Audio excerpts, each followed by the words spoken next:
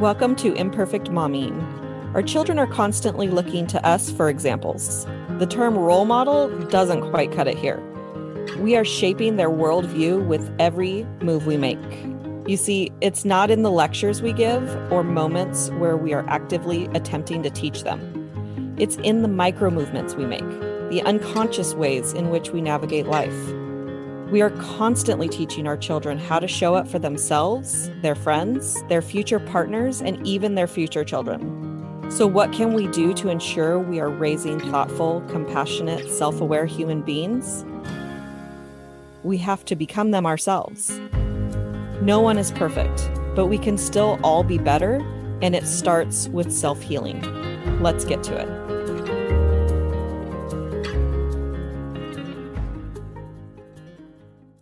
Welcome back to Imperfect Momming. And if you're listening for the first time, welcome. We have a very special guest today, Aubrey Sanchez. Welcome to Imperfect Momming. Hi. Tell Super us a glad to little be bit about who you are and what you do. I started an interior design firm in 2017, and I also am the mom of five kiddos. They're ages 7 up through 15 right now. And I have been kind of learning how to juggle and balance all of that the whole time, and also healing and working through my own CPTSD, learning about my ADHD, my kids' special needs and neurodivergencies, and that I wasn't as bad of a mom as I thought. I just had challenges that I didn't know were more common than I thought, and like that there were ways to, get help on that. And so that's who I am. And also, my work with interior design has been very connected to sort of what I have learned about supporting moms and families and people in healing and in their lives. So, my Yeah, interior design work is also connected. awesome. Well, so tell me a little bit about kind of the journey from, what you said that my face reacted to was I'm not as bad of a mom as I thought. Um, and that thought and statement is so prevalent Mm. in this journey of motherhood that it it's like and the sad thing is the moms that think they're bad or horrible or doing a terrible job are actually probably the ones that are doing the best, especially when we think, okay, I'm doing a bad job, and then we try to improve. Like that's and then the moms that don't have those thoughts are probably doing a terrible job and or And you know moms that are blatantly, disregarding and trampling on the needs of their children are not stopping and going, wait, but am should I I be am doing I a more? bad mom? Am I like, could I do better? It's You know? interesting. I mean, it's fascinating to me just because I think that humans are fascinating and I want to know why we do the things we do. But tell me a little bit about that journey of Yeah. like, oh, I'm not as bad as I thought I was, and kind of discovering some of your own struggles, as well as you also said that your children have neurodivergences as well. Yeah. Well, so it's a lovely web, but as far as just the story in kind of a simple form, the way that I grew up was very, very psychologically and emotionally abusive, also very covert. Very, especially on the part of my father, who was like the psychological abuser, extremely intelligent man.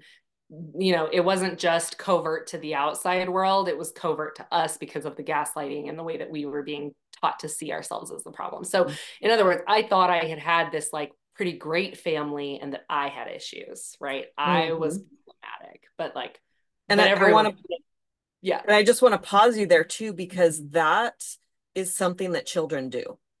yes, Because 100%. regardless of how good or bad your parents are, like parents are human. So Mm-hmm. whether we're intentionally hurting our child or not, parents are human. We hurt our children. what we need to be aware of as adults, as parents, is that our children think it's Think them. wrong. They Because we totally look at do. these adults, we think they're raising us, they're taking care of us. They must know what they're doing, because why would they not? Right? Mm-hmm. When it's actually Yep. as far from the truth as can be, like we don't know what we're doing 100% of the time. Continue. Yep.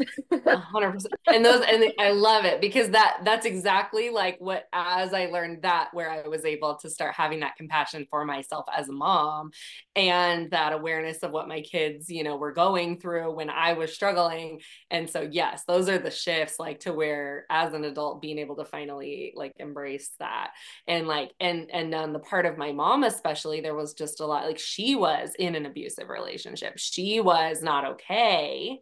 Right. So she was not an abuser. My dad was. My mom was an imperfect human with massive struggles, and there was emotional parentification, enmeshment, neglect. There were those things going on in that relationship, which was probably the more dominant relationship in my life just because she was the caregiver, right? So that is exactly like you just said. It was so much that way. And so yeah, as a kid I kind of grew up thinking like, oh yeah, I have this great family, but I'm a pain in the butt, like I'm hard to deal with. And then like, so anyway, but as a young adult, it wasn't a big deal. It was like, as a young adult, before I started having kids and everything, it was kind of like, I was fiercely independent. I didn't, I had this desire to be like, not dependent on my parents and to like there was some stuff going on that I was like, ugh, but I didn't really start breaking it down that much. I kind of just went about my life, went to college, got married, and at the point at which we started having a family and having children, I was still pretty unaware of like what was or wasn't healthy or normal about like how I had grown up and how it would affect me to be a mom because I, was the oldest sibling. I loved to babysit. I was like, dude, I'm good with kids. I love kids. Like it's not, like it's going to be intense, but like I'm gonna be good at this, because like I'm a good babysitter, I'm good with kids. What I didn't know was that I had massive CPTSD from how the way that I was raised was not okay, and I was very, very, very triggered by my children. They And, were and I want to interrupt you one more time. Can you explain what CPST Yeah, is? Because I, CPTSD. So chronic, yeah, chronic PTSD. So PTSD we hear about more often. That's right. basically your post-traumatic stress disorder, right? So stress to a point where it becomes trauma. We're talking about, trauma responses. Chronic PTSD, CPTSD, manifests a little differently, and is essentially a type of PTSD that you develop over long periods of prolonged, repeated behaviors or situations that you're enduring, not just more of like a kind of, it's like chronic pain versus like an acute injury where something big happens and you have to get it dealt with. You're dealing with sort of even if it's a lower level of trauma, then like meaning the impact is like less destructive than like a big event that could happen that could cause trauma. It's Mhm. causing trauma, but it's also throughout the years that you're developing how you see the world. If it's happening as a child, which that's kind of one of the Your most story. common ways to develop a Yeah. CPTSD is, and for me that was true, I was developing it as my brain was learning to just interpret the world. Yeah. And so all that default wiring. So like let's say I had grown up in a relatively healthy situation and then had some extremely traumatic experience, someone close to me died and I was right there with them, or just these harrowing experiences that can be very traumatic. I could have the fallback of this sort of generally loving and good view of the world, right? Like, and you can have both, by the way, like that's also true. Yeah. But if I had none of the CPTSD and then was healing through a PTSD situation, I would have sort of that idea that the world could still be a beautiful, good place, and that like, and some baseline to kind of fall back on. In a CPTSD situation, that's not always the case. Like your whole view of yourself and of the world from birth is, or from a young age is, at least in my situation, is like, no, like no You don't one have that will be there for baseline. me. People will use me. I'm Mhm. not safe, Yeah. in any situation. Like I'm not safe to be close to anyone. I'm fundamentally flawed. There's something, I shouldn't let people get to know me too well because there's something with me that's gonna, cause people to reject me and to hurt me. And you did a really beautiful job of explaining CPSD and PTSD. Like I was familiar with it, but it's not something we've Mhm. talked about on the podcast. So I'm like, well, if you're listening for the first time, you've never heard it, then you probably want that explanation. I think you did a Yeah. beautiful job of explaining it. And you were saying if you had this healthy growing up, you had a traumatic experience of one traumatic thing, you have this, healthy brain development worldview that you could fall back on. But when you have these, abusive micro traumas, then you don't have that if you then have, a traumatic experience and so forth. So, Right. and then the Exactly. last thing that you said before I asked you to explain that was you were highly triggered by your kids. So if you want to Yeah. pick up from there, Yeah, yeah, yeah, yeah. They were just yeah, being kids, right? Like yeah, they were, they were I love to call it beautifully diverse in the sense that, their brains worked in all these different ways and there were all these different needs that they had and ways that they experienced the world. So like, they had unique challenges and things, but they were beautifully perfect. They were just who they were. They yeah. were just these amazing kids. And And I don't know if you're aware, but I'm pretty certain that every parent is triggered by their oh, children for doing for normal sure. child stuff when For we sure. And don't. all of this Yeah, exists on a spectrum because right. nobody, like just like you said, nobody has perfect parents, right? And everyone pretty much can find someone who has worse parents than them, right? I can. Like, so Yeah. it a lot of these things apply at some level or another to so many people, right? And to whatever extent that's true. And And for me, you just go said ahead. something too. Sorry. You just said No, you're something good. too that people like they they you said like there's parents that are worse than mine. Yeah. And that's, yeah, air quotes. And so that also is something that we use to dismiss our pain. Yes. And and when we dismiss our pain, that like that inner child that didn't get what he or she needed is is being ignored, and she's being Yes. dismissed, and that doesn't help them Yes. heal. Which is why I And say this applies to everyone at yeah. whatever that showed up as, however Mhm. that looked, right? Like it's helpful to kind of see that and to say, sure, your experience is going to have differences than mine, and there's probably things in what I went through that do relate and can apply. And there's also people out there who are struggling who haven't even deconstructed and don't even understand maybe what wasn't okay about how they were raised, no matter how good of people or how much their parents loved them or they were trying their best.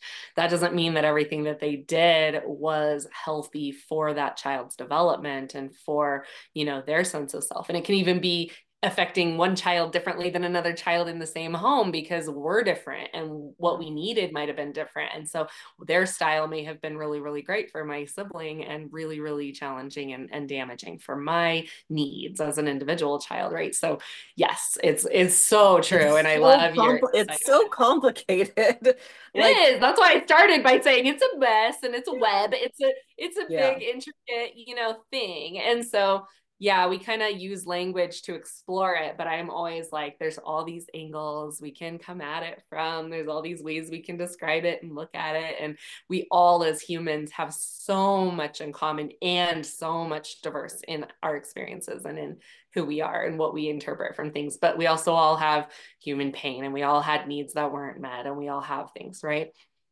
So yeah, so having little babies and toddlers and everything, it's physically freaking intense. You're not sleeping, like all of that can bring out sort of, the like worst in us or the, And so yeah, so that was the case for me. And in my case, because of the nature of some of the psychological abuse that had been going on, um, it was pretty debilitating. We'll put it that way. Like it was so like as I was triggered and things, I was very, very, very much struggling to function at Mm. any kind of level that I had been able to before having children. So I was I mean, it was like extremely difficult for me to take any care of myself, meaning to eat anything, to shower even once a week,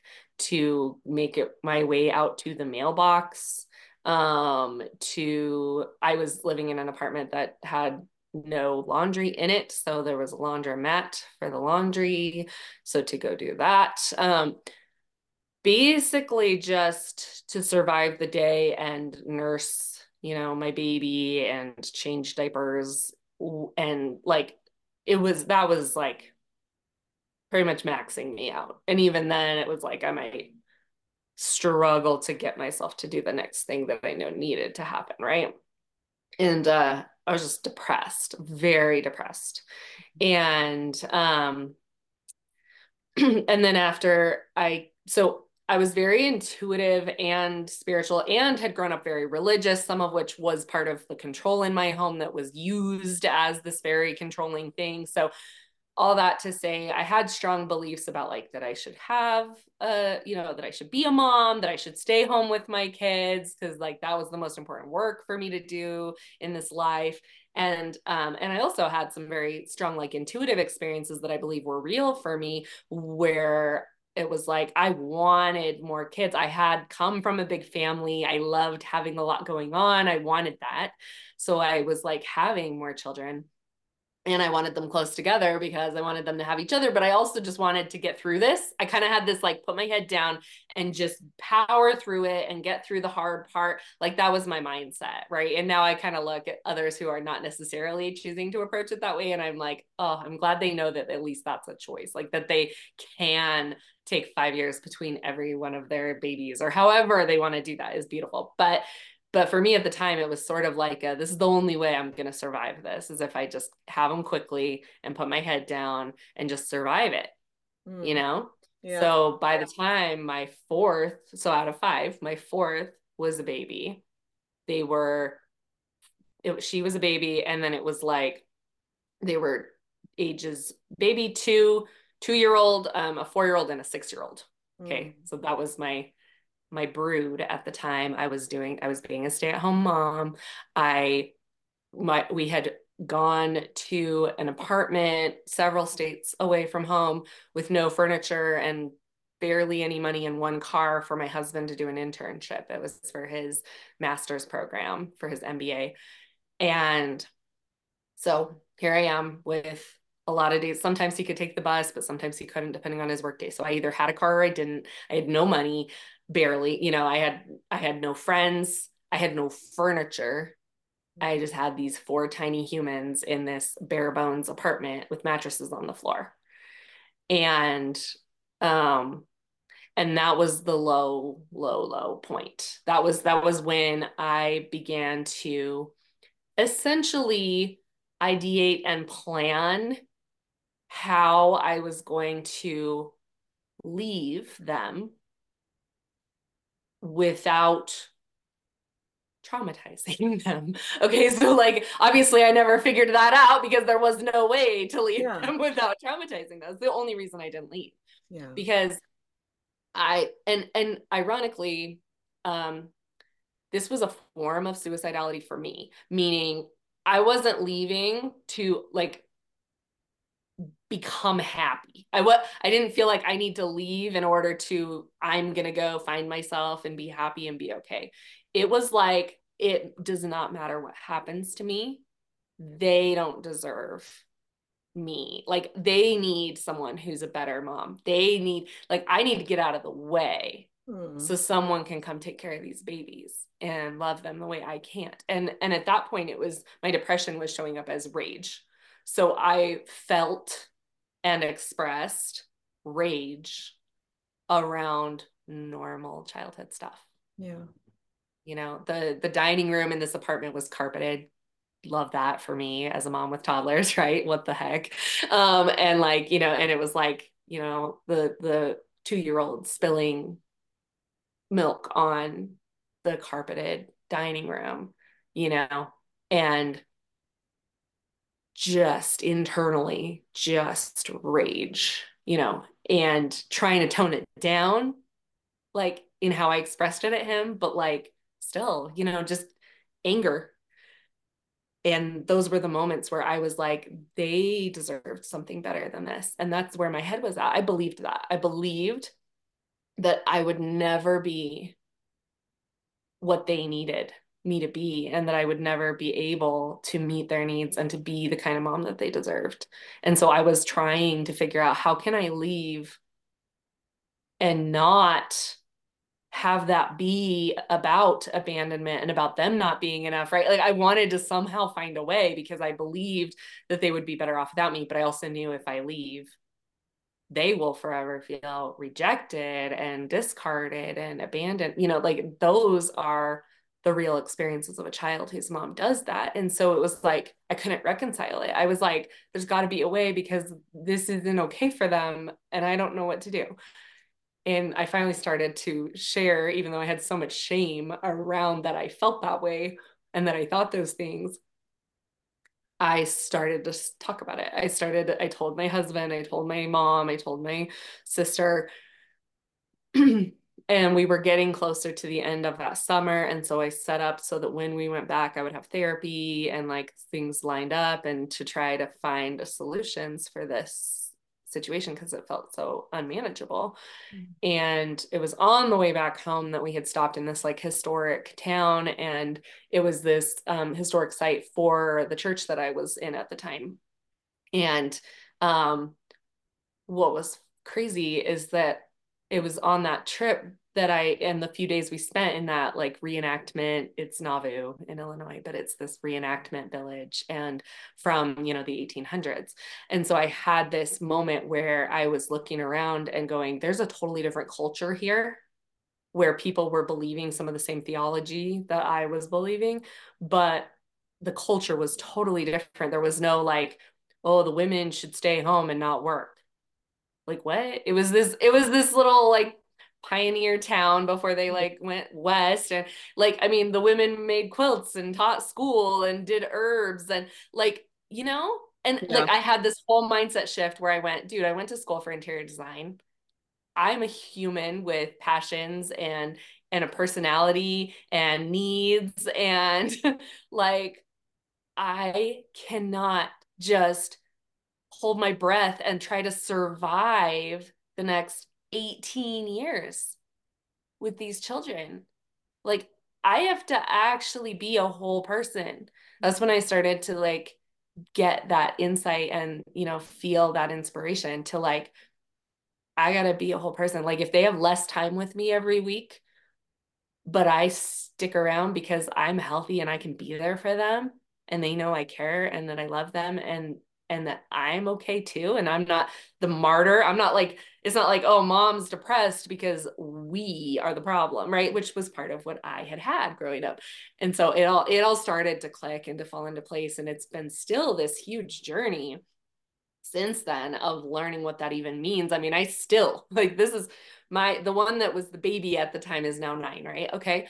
I still like go to therapy, and my therapist says, you know, okay, like, you know, you're in a flashback, like this is something's coming up for you and it's lasting for days.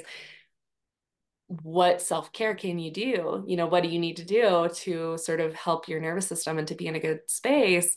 And I'm still like, big part of me doesn't want to take care of myself. You know, like I'm Mhm. still rewiring Yeah. all of that stuff, right? Like it's a very long process. And so I've really had to embrace that growth isn't all at once, and it's messy and it's slow, but it's real. Like I've finally learned that yes, I can be who my kids, I already am who my kids need me to be, and I can grow in my ability to be present with them and my ability to manage myself, my ability to differentiate, like to be like, hey, they can have a different opinion than me, and that's okay. That's great. Actually, it's wonderful. So that, yeah, not that that's a short version, but No, I mean it was a beautiful version. I love that there you just had this this download of like I can be a whole and complete person, or I my kids deserve this whole me as a whole and complete person. And that you had the awareness too that there are people that are just like I can't do this and leave. And they have no thoughts about, what they're leaving behind. Um, or they actually legitimately think, okay, my kids are going to be better off without me, but they don't have the conscious awareness of, like you did, about, yeah, but they're not going to be better off without me. They're actually going to blame themselves that they weren't good enough. And I'm not saying that in any kind of shame way, like we just don't have the awareness, but I think that it's amazing that you did, especially in the state of mind that you were in. Yeah. yeah, I'm Is grateful that I had that, Yeah. because geez, I mean, I look back and I'm just like, ugh, like it was so close. And so yeah, I'm really glad that I did. And again, that kind of goes back to when you look back and you go, see, I wasn't a terrible mom. Right. I was in a terrible situation. Like I was in a situation that was disempowering for me. I didn't know what I didn't know. I was trying to cling to beliefs that weren't quite serving me, at least in the way they had been given to me. And I was trying to be this like idea of a perfect, it was like the pursuit of being perfect made me so impossibly flawed. And when I was able to like really just accept that whoever I am today and whatever I have to offer, that's enough, because that's what I have, is like, that's the shift. And so the question I usually ask is there a piece of advice that you want to give to moms? But I actually want to ask it in a different way. It'll probably be the same, but like, what's something that you wish you had known back then? Hmm. I'm trying to think how to word this, but almost like that there was space for my children to thrive and me to thrive, and that I could take up space and have needs and do things that I wanted and needed. I didn't even have to justify it as a need. It could just be a want. And that was okay. Like I could want and need things, and so could my kids. And Mhm. that it wasn't like a zero-sum game. Like either I'm a selfish mom who takes care of herself, or this like selfless martyr mom who puts her kids first. Like I could strongly value my children and I could matter too. Like there was just space for all of us to be human and have wants and to thrive, all of it. It is interesting that and it's a balance too, but it's interesting that in some respects that we cease to exist as moms as soon as we become a mom because they have needs and they can't take care of it. Like like taking care of ourselves and taking care of a child or children at the same time, those two things can't coexist. It is very fascinating that that's kind of the message that we get, that we're kind of programmed into, that's the truth, when in reality, like we're actually not supposed to be doing it all on our own. Exactly. It's not supposed to be 100% on mom's shoulders. We're actually supposed to have villages Mm-hmm. that support us taking care of ourselves, fulfilling our needs, and wants. Our wants are valid too. Yeah, I actually love the way that you worded that, in spite of throwing you a little curveball with a different question. Is there a book that's been instrumental in your personal development journey? Oh my goodness. I so many. So I'm like picking one is the tricky Try. part. Yeah. Um, Sure. There have been a lot. I'm like looking around for like visual cues.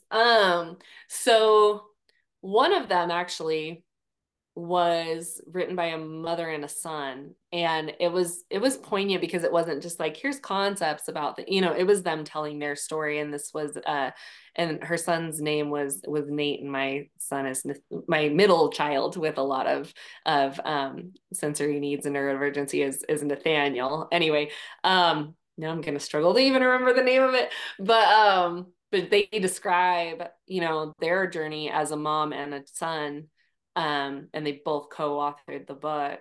And that one was really powerful for me because it was like getting invited into like a living room in a home that was like different than the home I grew up in, and with a mom that I related a lot with, like where, she had ADHD too that hadn't been acknowledged when she was a child. And so she hadn't been shown being patient with your children, and she was learning it herself. Oh my gosh, I could look it up and we could put it in the show notes or something. Yeah, that But sounds good. that one's huge. But I listen. I mean, I think blogs, podcasts, and audiobooks, and just, and physical books, like that has been so powerful for me in rewriting my story and in, changing my thought patterns. Like that's just how I immerse in it. So it's like I'm constantly remembering that there are other ways to approach these things, other, you know, Yeah, I ways. think that reading books is a um huge asset in our my son's 12, and he was forced to read a lot of books last year, and he's like, why do you like reading so much? Because he does not enjoy it, and I didn't enjoy it when I was that age either. um but it like that it just it gives you can learn something from anything really, you know. um like you went to that historical landmark and you grasped something. And I don't know if people really realize how impressive that was, because you were like, I call it the pit of despair in my own life. Like you were in the middle of the pit of despair and you had this awareness. Like I have these kinds of awarenesses a lot when I'm happy.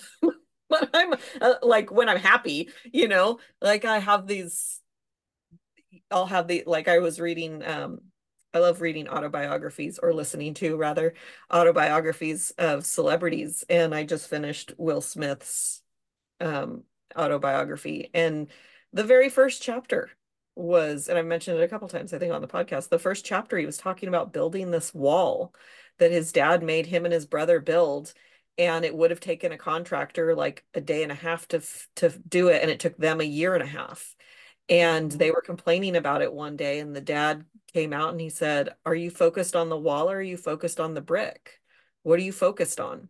If you focus on the next brick, the next task, you can't get overwhelmed. When you're focusing on the whole wall, you get overwhelmed, you know? But you were in, the pit of despair when you had this like uh probably felt like a lightning bolt to your brain. Like I can be whole and complete and still be a good mom. That's huge. Yeah, thank you. So, Yeah. where can our listeners find you? So, I have a free Facebook group. It's called Surround Yourself with Beauty. Um, and so we can stick a link for that. And then Aubrey-Sanchez.com is where kind of events and things that I'm starting to do aside from like my design services. Yeah, It's on there. So perfect. Well, thank you for being here and pouring into our guests and sharing your imperfect story of how you've gotten to where you're at. Um, yeah, I appreciate your time. yeah, this was lovely. It was really great talking to you, and I love what you're doing. I'm excited that I found your podcast. So Thank yeah. you. So if you are listening, don't forget to like and subscribe on whatever platform you are listening to this on. It's really helpful for small little podcasts like mine, to help them grow. And until we meet again, keep healing. Bye, guys. Thank you for tuning in to Imperfect Momming. It's time for us to step up and realize that our power is not in trying to shape our children. Our power lies in shaping ourselves into the people we want our children to model themselves after. Don't just do it for your kids. Do it for yourself. When you become a more self-aware, compassionate, and confident person, you and everyone around you benefit. For more information about me and my work, visit AliciaLyons.com. That's ALYSIALYONS.com. See you next time.